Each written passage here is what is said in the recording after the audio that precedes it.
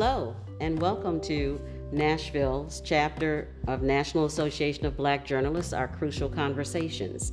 And today we're here with sculptor Alan Lacroix, who has sculpted a number of black women over his 40-year career who have participated in civil rights, who are suffragists, and we're in his studio, and we'll talk a little bit about the work that he has been doing. So hello, and thank you for taking some time out to talk with us. Sure, thank you for coming in. Yeah. In walking through the studio, there are a number of black women, and we'll start with, let's start with Ida B. Wells. As a journalist, I'm always partial to Ida B. Wells, one of our heroes. We give out an annual award through the National Association of Black Journalists named after Ida B. Wells for all of her work that she has done. And this year there was a Pulitzer Prize also awarded in her name. So it's terrific. Yeah, it is. And so she's one of the suffragists that you have sculpted the bust of, and the work is almost done at this point. Yeah, I'm finishing up 6 busts that are part of the Memphis Trailblazers Monument, which will go in October. I think we're scheduled to install, and it's 6 busts of women and 5 women and 1 man who were involved in bringing about women's suffrage, or who had careers because of the right to vote. And behind them will be a wall that's made out of steel with details in glass that honor 13 different women who've been active in Shelby County politics. Oh, that's exciting. I really enjoyed sculpting Ida B. Wells. Always with a historical portrait, you're sort of limited by whatever photographs you can find. There are not that many of Ida B. Wells, but there are some from this period. I wanted her when she was young, before she had moved to Chicago,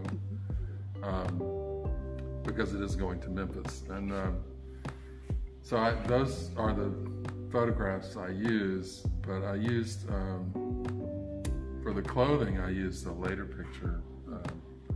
This is an actual,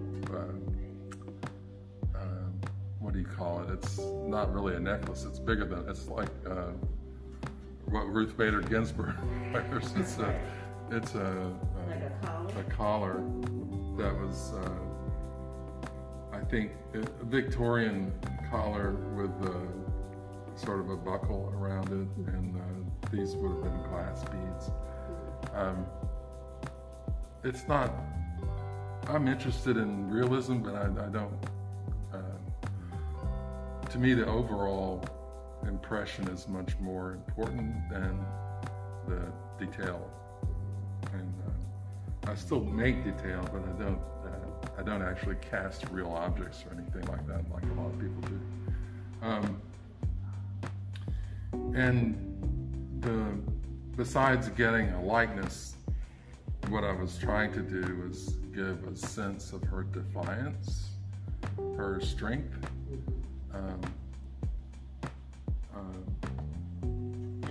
She did that. She had a clenched fist. Right, she has the clenched fist. Trying to show her defiance, but also she was beautiful and had a lot of grace. And I was trying to get that as well. Now we're sitting in your studio surrounded, and right now there's an exhibit here in the gallery that will run through December, featuring women who have been involved as suffragists, or who or civil rights in some fashion. So there's some in plaster, there's some the bust that you're finishing up, which is pretty exciting. Well, thanks. I've been really lucky. I'm a figurative sculptor, and I'm completely dependent on a client or a patron to pay for work. I'm not independently wealthy. I have to make a living from my work, and I accepted that fact a long time ago, and I've just been lucky. I've had really wonderful patrons. For example, the Memphis Monument is being spearheaded by Paula Casey, who is a journalist, and she is a wonderful historian of the women's suffrage movement. And we sort of designed the monument together. And well, I'm not a historian, so I'm not deep into the details. I haven't done that much reading, but I know that Ann Dallas Dudley was head of women's suffrage clubs all around the state. That was their mission. They were actually fighting to bring about women's suffrage without a federal amendment. They were trying to get state legislatures to grant the right to vote to women, and they did so. In Nashville, they won, or in Tennessee, I guess, they won the right to vote in national and municipal elections, but not state, and in 2019. And Ann Dallas Dudley, as part of all these different women's clubs, white women's clubs, worked hard to bring that about. And she partnered with J. Frankie Pierce, who was deeply involved in the Black women's clubs. Right. And I guess, I don't know the details, but she was significant in bringing Black women together to fight for suffrage, even before 1920, in the teens. And yeah, that's. I wish we had details of how they worked together, because I'm pretty sure they worked together.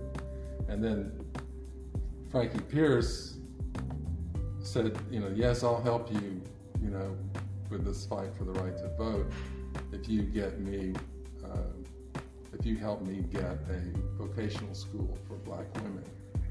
And so they worked together. A deal. Right, They that had was a the deal. And the J. Frankie Pierce spoke to in the State House, I think, for the first meeting of the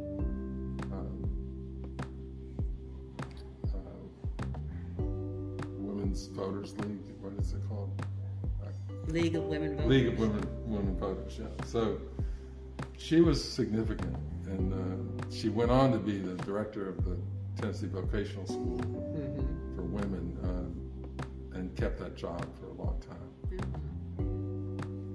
Yeah, I think the story about J. Frankie Pierce is untold, especially people in the North don't really know her story. Right. I have discovered. Elaine Weiss mentions it in her book, which is called The Woman's Hour. And they're making they made a park in the Gulch honoring J. Frankie Pierce. It's near the church where she was an active member, First Baptist Capitol Hill. There's another wonderful client of mine named Wanda Sobieski, who's an attorney in Knoxville. And Wanda and I designed a monument for Knoxville in similar fashion that has life-size portraits of 3 women who were early suffrage leaders in the state. And so one of the early suffrage leaders here in Nashville was Mary Church Terrell. And so there is a bust of her with such beautiful detail. And I guess one of the questions I wanted just to explore a little bit with you, as we look at these Black women, you have captured the features of Black women so well, with the nose and the lips. And did it take a while I know you do a great deal of research when you're sculpting a monument. So what goes into, is there anything special that goes into sculpting Black women? Well,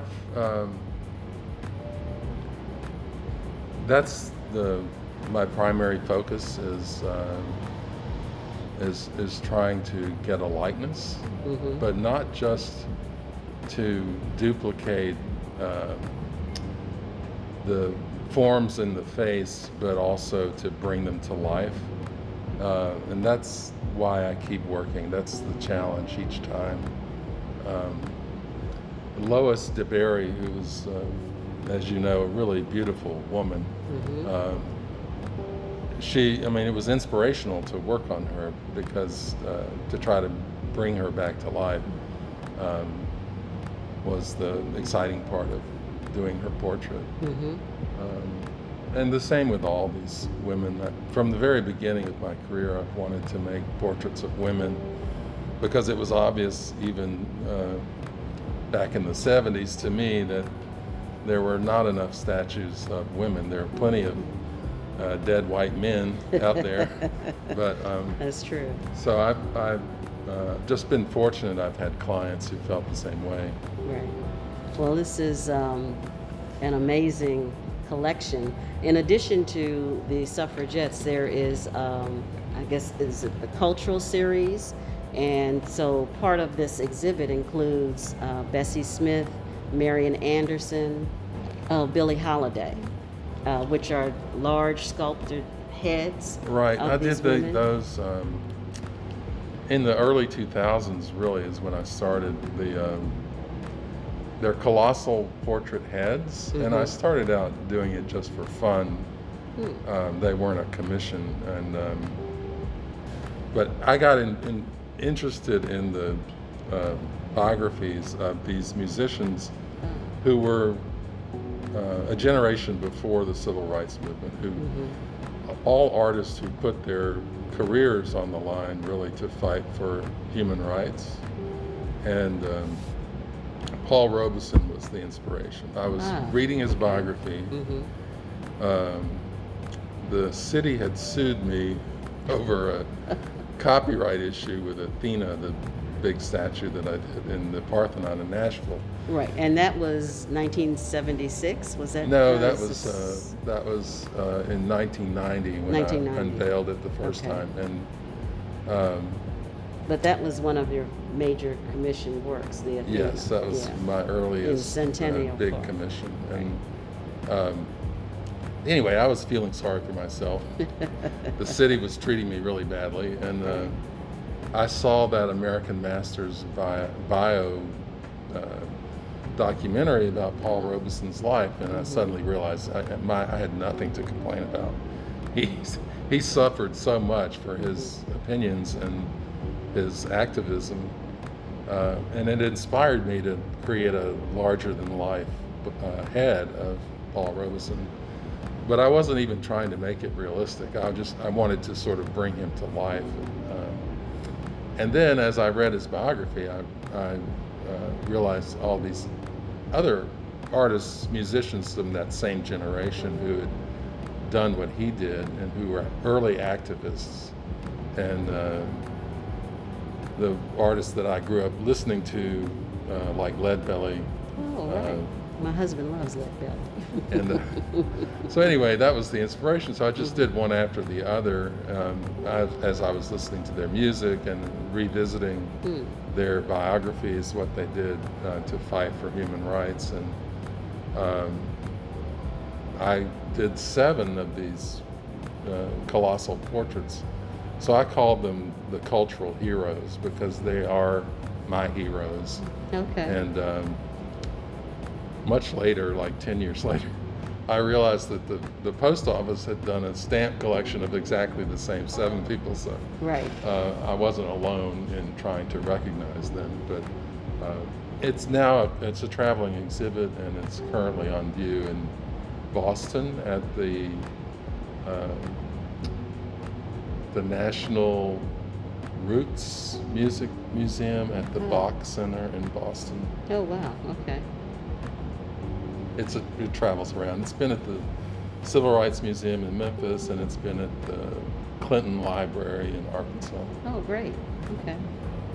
All right. So what was the first person that you sculpted in this suffragist series. And I guess one of the other questions, all the women are posed differently, either with their arms crossed or Lois DeBerry has her hand up, very lifelike.